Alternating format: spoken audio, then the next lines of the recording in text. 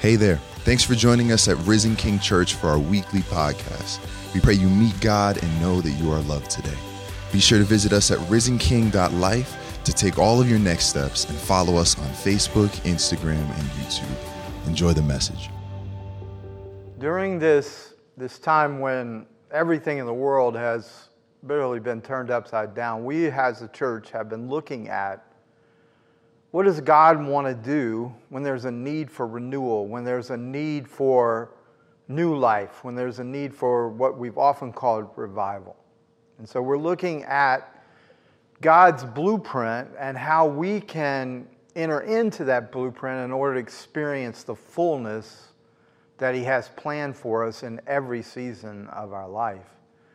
And so I've been taking the blueprint from Acts chapter 2.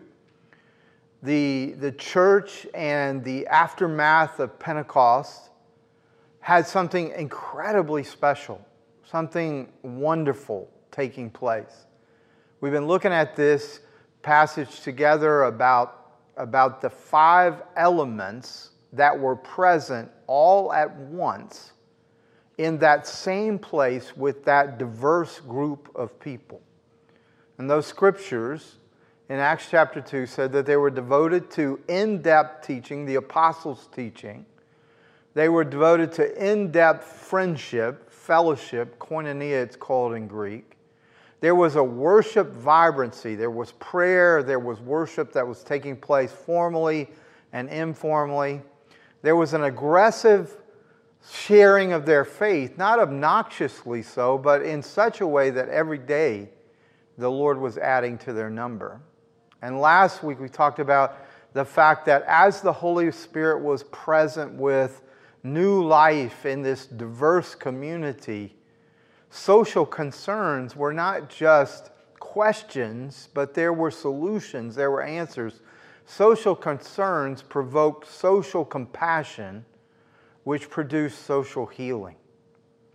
And so today we want to talk about, one of these 5 elements, I like Tim Keller calls them the 5 vitamins of life in the church that is alive, that is vibrant, that is a revived church. Today we want to look at koinonia. We want to look at fellowship, community, about what it really means to be not only a family of God, but people with deep spiritual friendships who actually have entrance into each other's lives. In some ways, the social compassion doesn't take place without fellowship. The social healing doesn't take place unless there is a level of trust that comes from the depth of friendship between the people in relationship.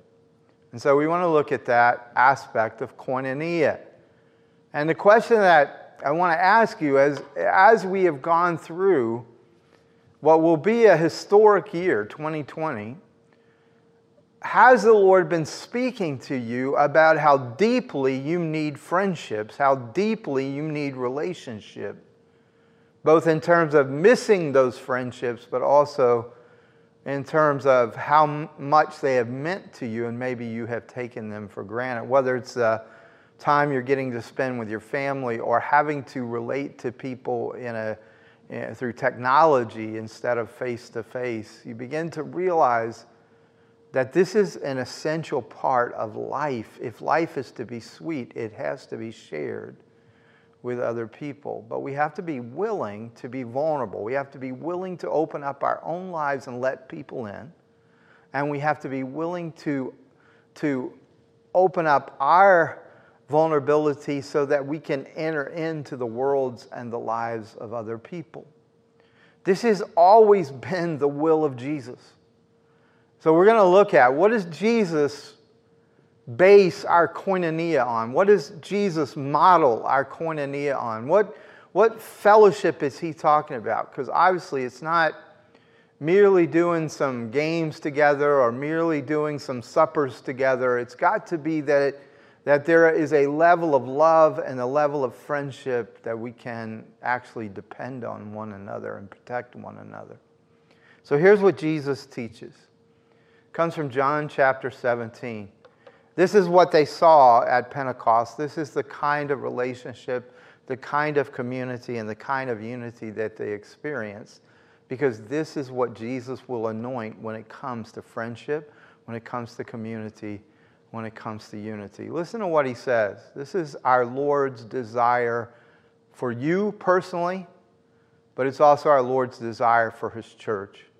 I do not ask, he's asking the Father here. This is his high priestly prayer, and he's asking the Father, I do not ask for these only, talking about his disciples, but also for those who will believe in me through their word. That's you. Jesus is praying for you right here.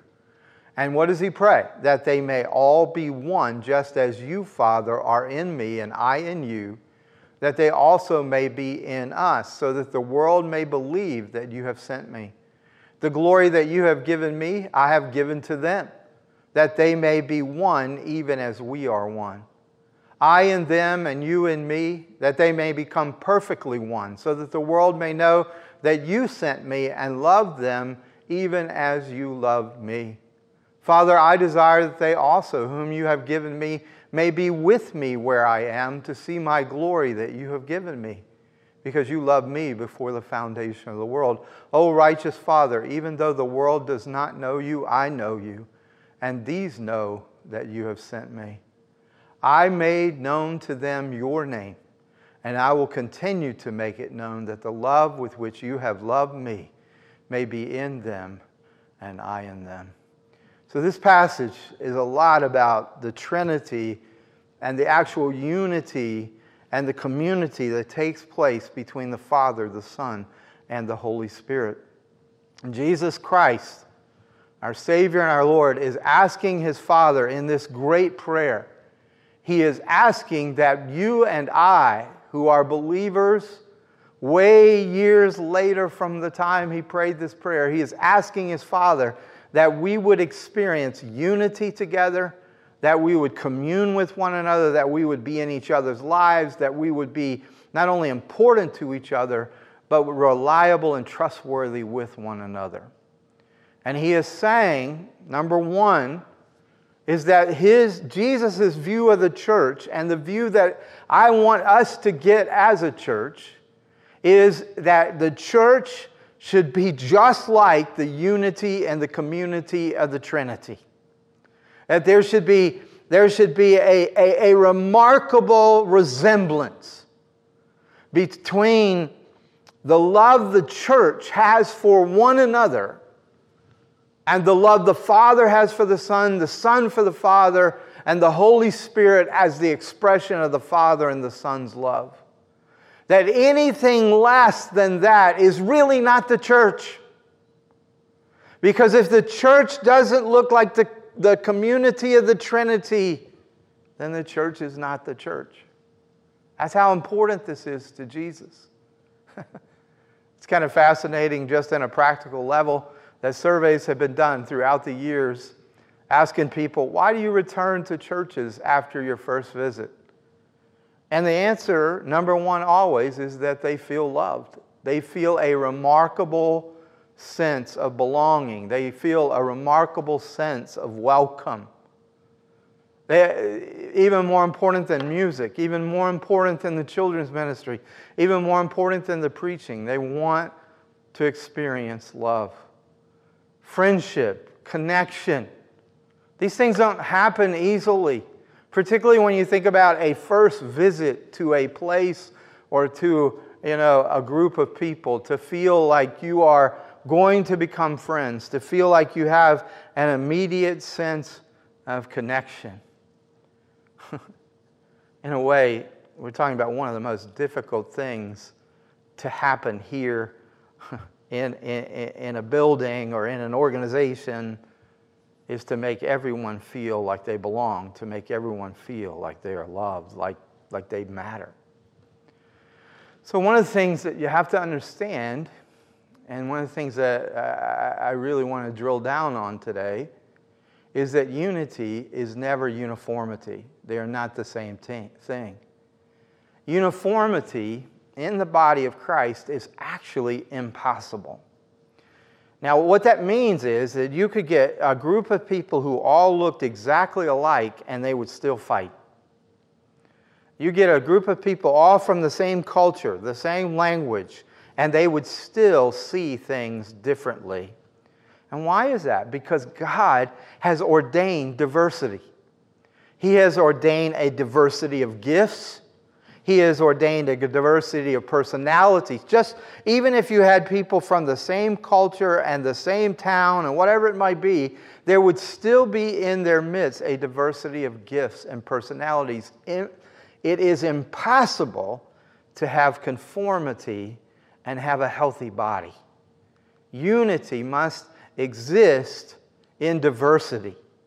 And so because we tend to be afraid of diversity, and because we tend to not know how to have unity without manipulating it, there is this temptation that even believers have in churches to only see the world and to see the problems in the church through their own gifts or through their own personality or wiring.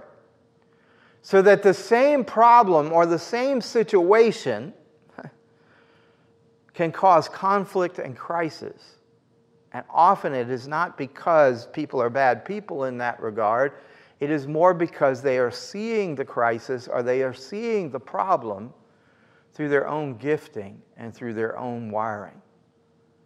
You know, there's a question sometimes that people, answer, and their answer begins to reveal what kind of gifting or what kind of experiences they have had or what kind of personality that they have. And so that if someone asks the question like, oh, what's the matter with the United States? Well, your answer would reveal your gifting, your experiences, your personality. If you ask the question, what's wrong with the church today? Your answer would reveal the gifting, the experiences, the personality. What's wrong with the family? What's wrong with marriage? You could ask any question, and the temptation would be to only have an answer that comes out of your own experience, out of your own gifting, and out of your own personality.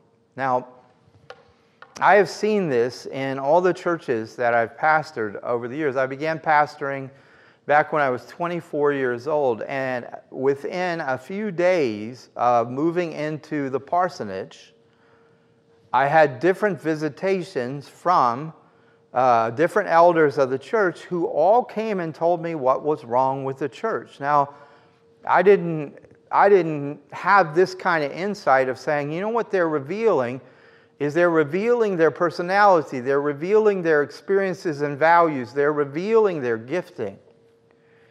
But in my experience, I had this happen over and over again, and when I was studying for this message, I came across a pastor who was 24 when he began his pastoral ministry, and he tells the story of going to a church and asking the church the question because the church was declining. And he asked the church the question, what do you think is wrong with this church? Why is it declining? And so numerous people gave him answers, but he tells the story of three distinct people who gave him three distinct answers that were very helpful to me. This may just be my therapy time today, but it's incredibly helpful for me because it's like, why do people look at things and with total sincerity, and why do they come up with solutions that are completely different and then often oppose one another because their solutions are different? And this is really the answer, friends. When you try to conform everybody, when they have diverse gifts and they have diverse personalities, and you try to reach conformity, you will never reach unity. And so here this pastor said three people that he noted. One said, well, there's a trailer park across from our church. It's all run down. It's people that are very needy and of a different strata of society. And he said, they've been there for years across from our church, and we are a church that doesn't care about the lost. We're not an evangelistic church. Well, what was he expressing? he was a person with an outreach gifting, an evangelistic gifting. So when he saw a problem, he saw it through the eyes of, we need to reach them for Jesus.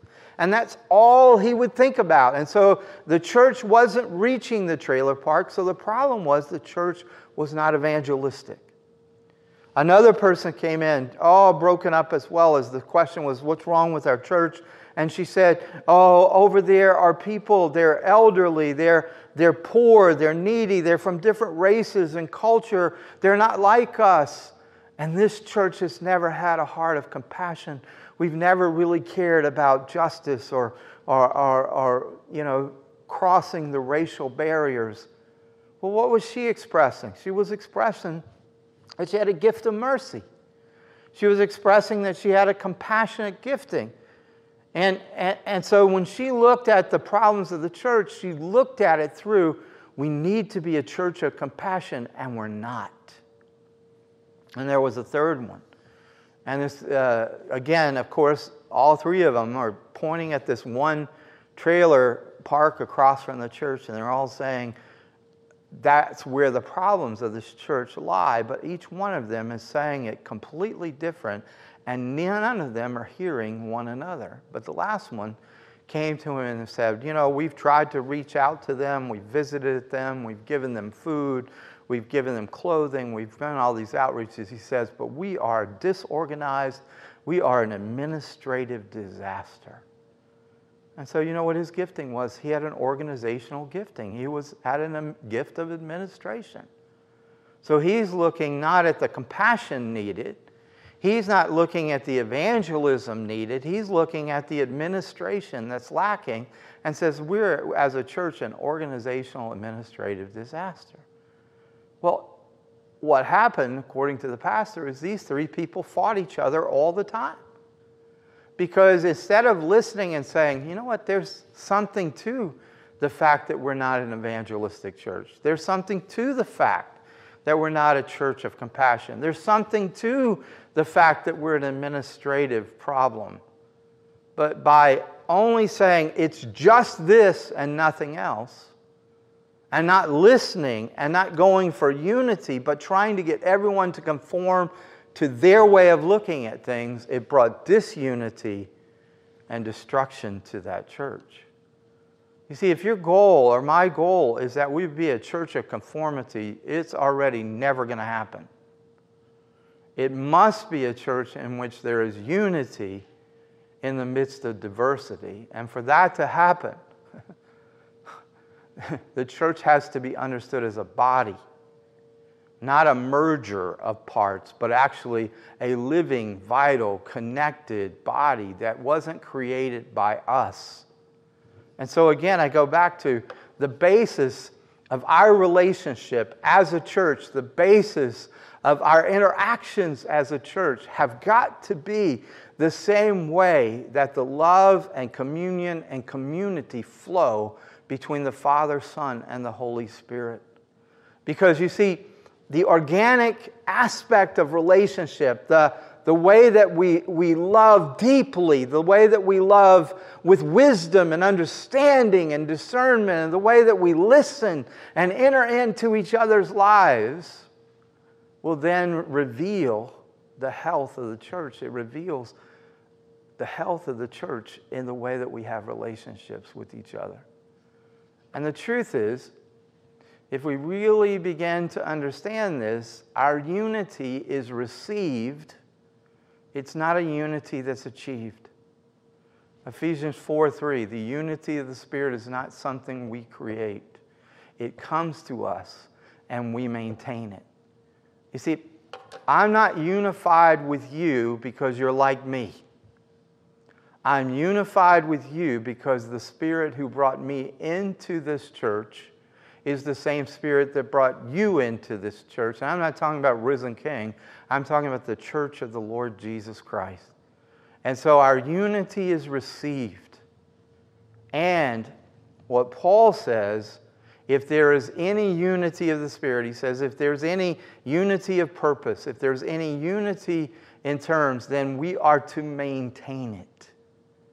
If we have come to Christ, Christ has placed us in the church, in His body, organically, vitally.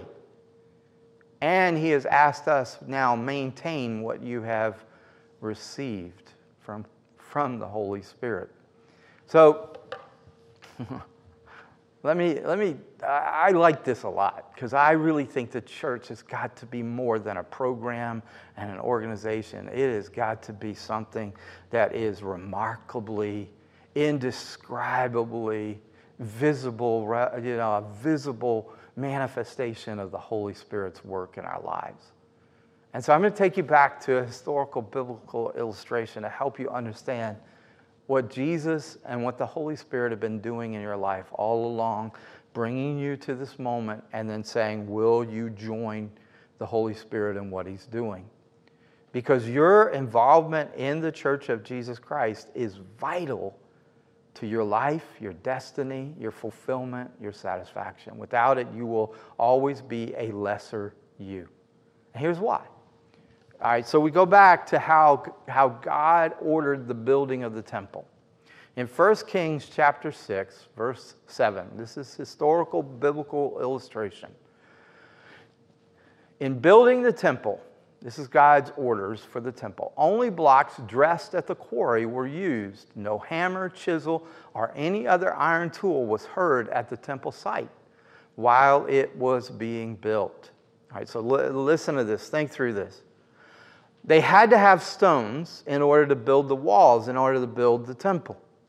But they could not build them, shape them at the temple. They had to cut them, they had to shape them, they had to do all the noise, they had to do all the back-breaking work. It all had to be the quarry. So that then when they brought the stones together, having been measured, having been shaped, having been chiseled, now they brought the stones to the site of the temple, and guess what? They fit. All the prep work had been properly done. They had been measured appropriately. They'd been hammered. They'd been chiseled to a perfect fit. And so the stones fit together, one next to the other. What does that mean? Well, you are the living stones of the temple of God. Listen to me. Your life, your experiences, your tests, your trials, these are the hammer, the chisel, and the iron tools. Your life is the quarry.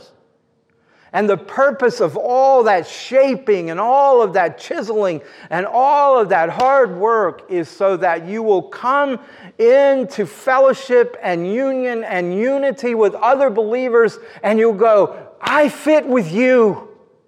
You fit with me.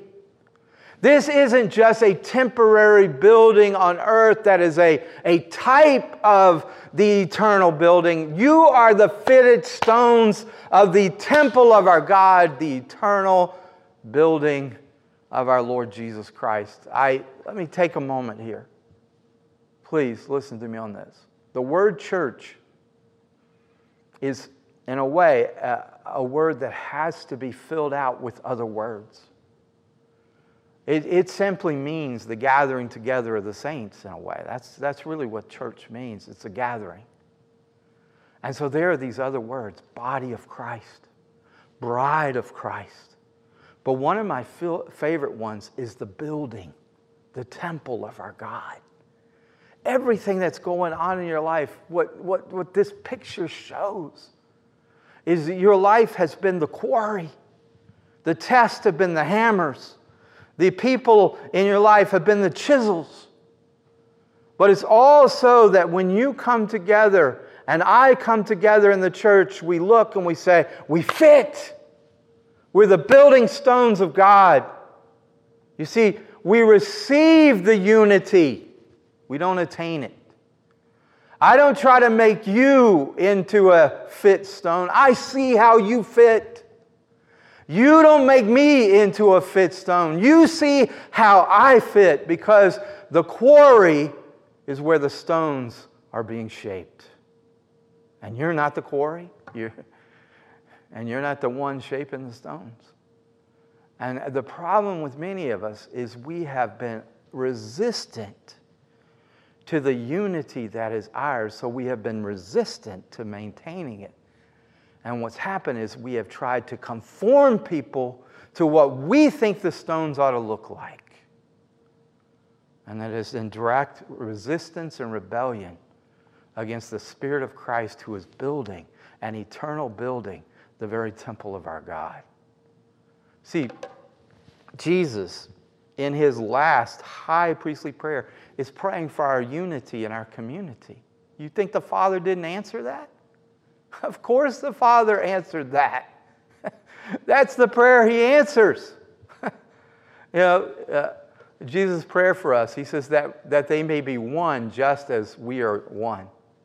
Just as the unity of the Trinity is the source and the basis of our unity, also the way that they operate with one another, the way they relate to one another, is the example and the model of church unity. All right, so we're going to stay right with the Trinity.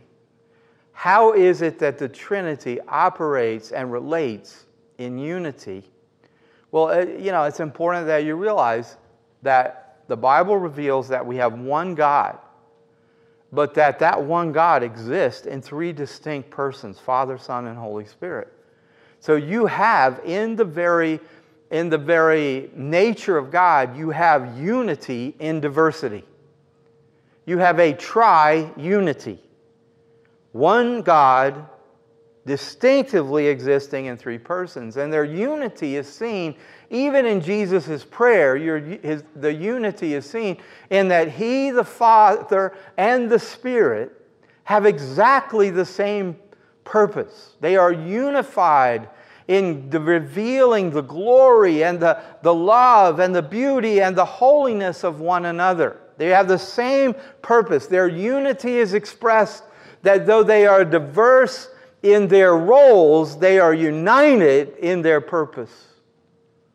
And this is the second one, is you see them executing complementary roles. The Father obviously plans. The Son carries out the plan. And then the Spirit applies the benefits of the plan to us. Each having a role, each role complementary, willing to submit to one another in their roles, but never losing their status or their glory as they fulfill these complementary roles. And the third way, Jesus says it over and over again, they love one another. You look at this prayer, it is truthful, it is open. Father, glorify this hour. Father, let my glory be seen. Don't let this be in any way wasted. May the whole world, he says, see that you sent me. So, all right, why did I tell you these things? Because the church has to reflect these. If we are really the church of the Holy Spirit, if we're really the church, the body of Jesus Christ, if we're really the temple of the living God, then we have to have these three things evident in us. This is the model, same purpose, glorifying the Lord Jesus Christ, glorifying God. The same oneness, though we are distinct in our roles and our gifts, and we're distinct in our personalities, we are one in using those roles and those personalities to fulfill the mission of our Lord Jesus Christ. And it will not be a reality if all we are doers who do not love one another. As deeply as the Father loves the Son, as deeply as the Son loves the Father, as deeply as the love of the Father and Son are expressed in the person of the Holy Spirit. That is what the church is to model. That is what the church is to be. So Jesus is saying, here's the blueprint.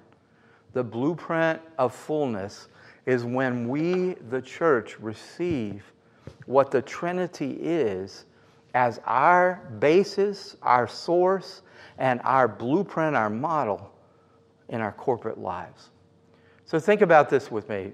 There are three things that I gave you from this prayer of Jesus that show us the unity of the Spirit. So the first thing that you and I have to realize is that whether you're from another culture, you're from another language, you're from another ethnicity, another family, whatever it is, that experience of coming to Christ is common no matter what your background is.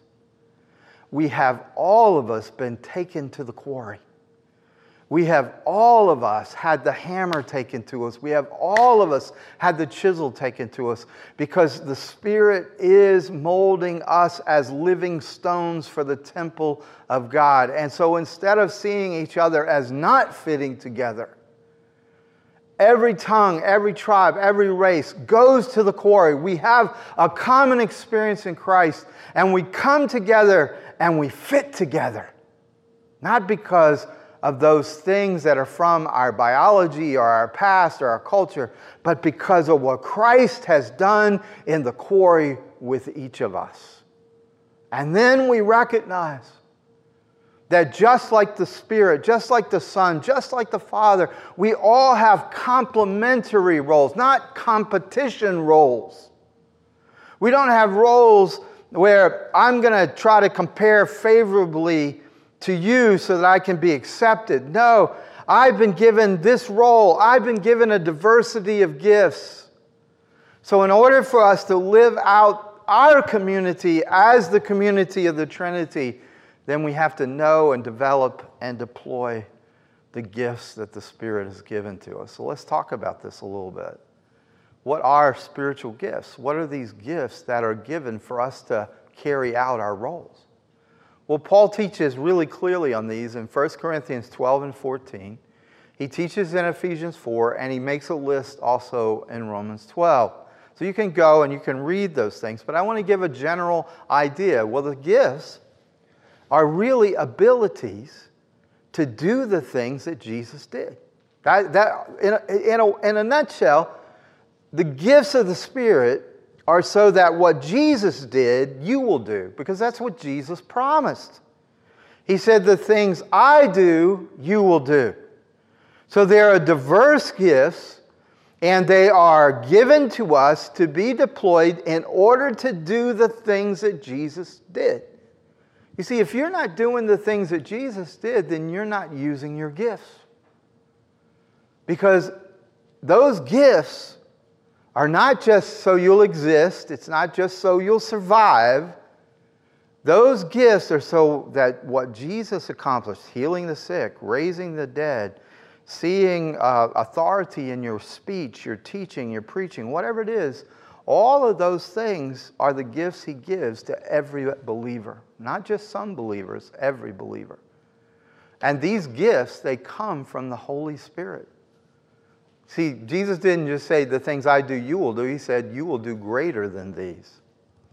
Let me illustrate this really quickly from what Jesus said about John the Baptist. Jesus made a comment about John the Baptist. He said, up to this point, no one born of woman is greater than John the Baptist. And then he said, but everyone who has the Holy Spirit will be greater than John the Baptist. So Jesus is laying out just kind of a mind-boggling prophecy about your life. And he's saying that as you receive these gifts from the Holy Spirit, as these things that Jesus did, you and I together will do even greater than these. So in Ephesians 4, it says it this way: the ascended Christ gave out His own ministry abilities to us. Come on, would you receive that? As He ascended, He dispersed into His body, into the believers, His own ministry abilities.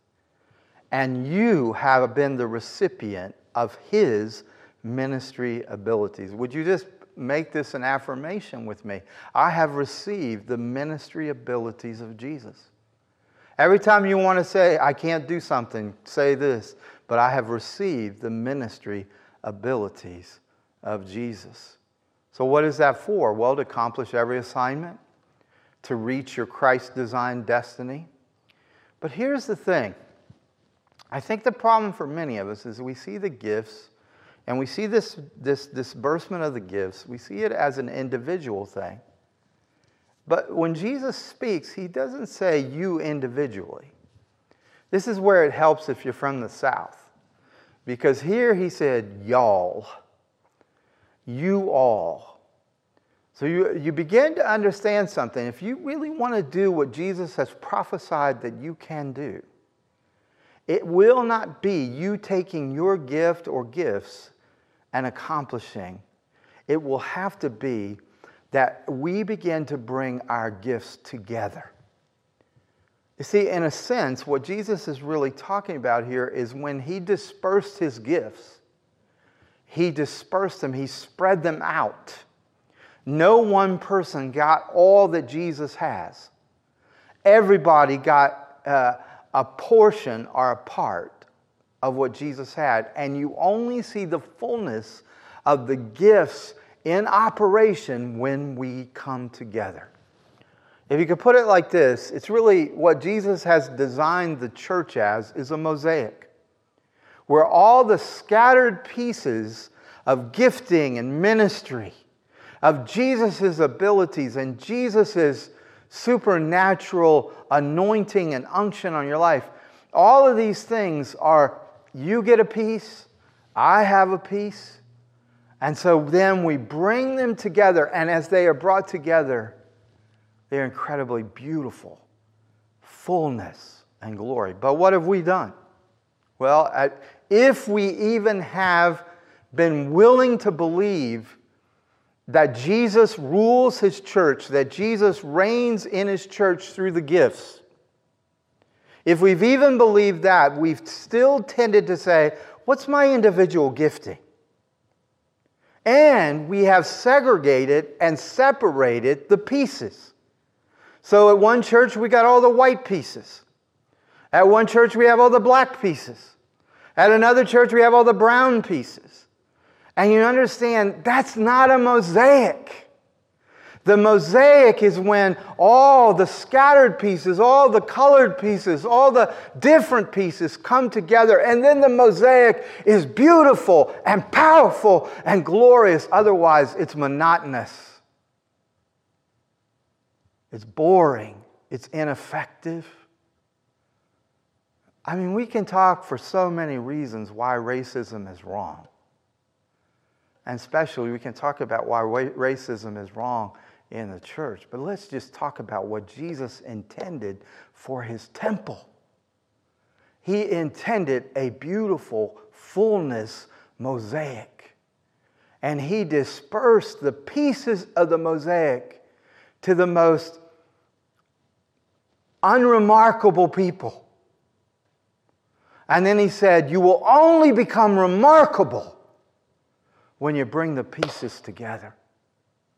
And those pieces are every culture, every nation, every ethnicity. And when they are together, they are beautiful. I know I could talk on these things forever, but I do want to illustrate this just in one way. Throughout the Middle East, when I've traveled, particularly in Jordan, there are old 4th and 5th century churches. There are very little of them have walls left. None of them have roofs. But what they have is a mosaic, tile. Beautiful colors of the desert, beautiful colors of the sunset and sunrise, beautiful colors. So many different colors, all brought together. Over 1,500 years old, many of them. The walls are gone. The roof is gone. But the glory of that mosaic lives on. I'm asking you, as we think about what God wants to restore, what God wants to renew, don't you think what he wants to renew is the original plan? You see, because when you use your gifts, Christ is present with you. When you use your gifts and when you offer your gifts, you see, not to use individually, but when you offer your gifts into the mosaic, then Christ accomplishes his ministry through you. In Ephesians 2:17, we have an example of this. It said, Paul is writing to the Ephesians, he says, Christ came and preached peace to you who were far off and peace to those who were near. Do you know where Ephesus is? It's in Turkey. Do you realize Jesus physically never went to Ephesus? He was never there. What is Paul saying? Well, Paul is saying somebody went to Ephesus. But what he's saying is, it's just as if Jesus went. Do you not understand that everywhere you go and everywhere you deploy your gifts, everywhere you allow Jesus' ministry abilities to be presented by you, Jesus is accomplishing his ministry through you? So when one gift is at work, yeah, it can still be beautiful. But it's really, really nothing like when all the gifts come together in a mosaic, in a place, and in a time. This is what I'm asking. Would you join with me and say, Lord, we can have nothing less in Risen King. We can have nothing less wherever you are. We can have nothing less than a community based in the Trinity. In a community that models the Trinity, that we ourselves will bring these pieces together. We'll bring them together of every race, of every culture, whatever languages God is calling us to. Sometimes it limits if we only have the one language. But can it be that we begin to realize that every gift present, that we need to be the glorious church that Jesus has called us to be, means every person present? Because in the fullness of Christ, it's when we all, having been chiseled and hammered in the quarry, now we come together in the temple and we fit together. It's not a unity we achieve. It's a unity we receive. And it's a unity we maintain. Think about this with me. How did the Trinity express their unity? Very simply, right? They were unified in purpose. Though they were diverse in giftings, they were united in how they carried out their roles. They subjected to one another. They had different roles, yet they carried them out in complementary ways. And they were always filled with love and openness towards one another.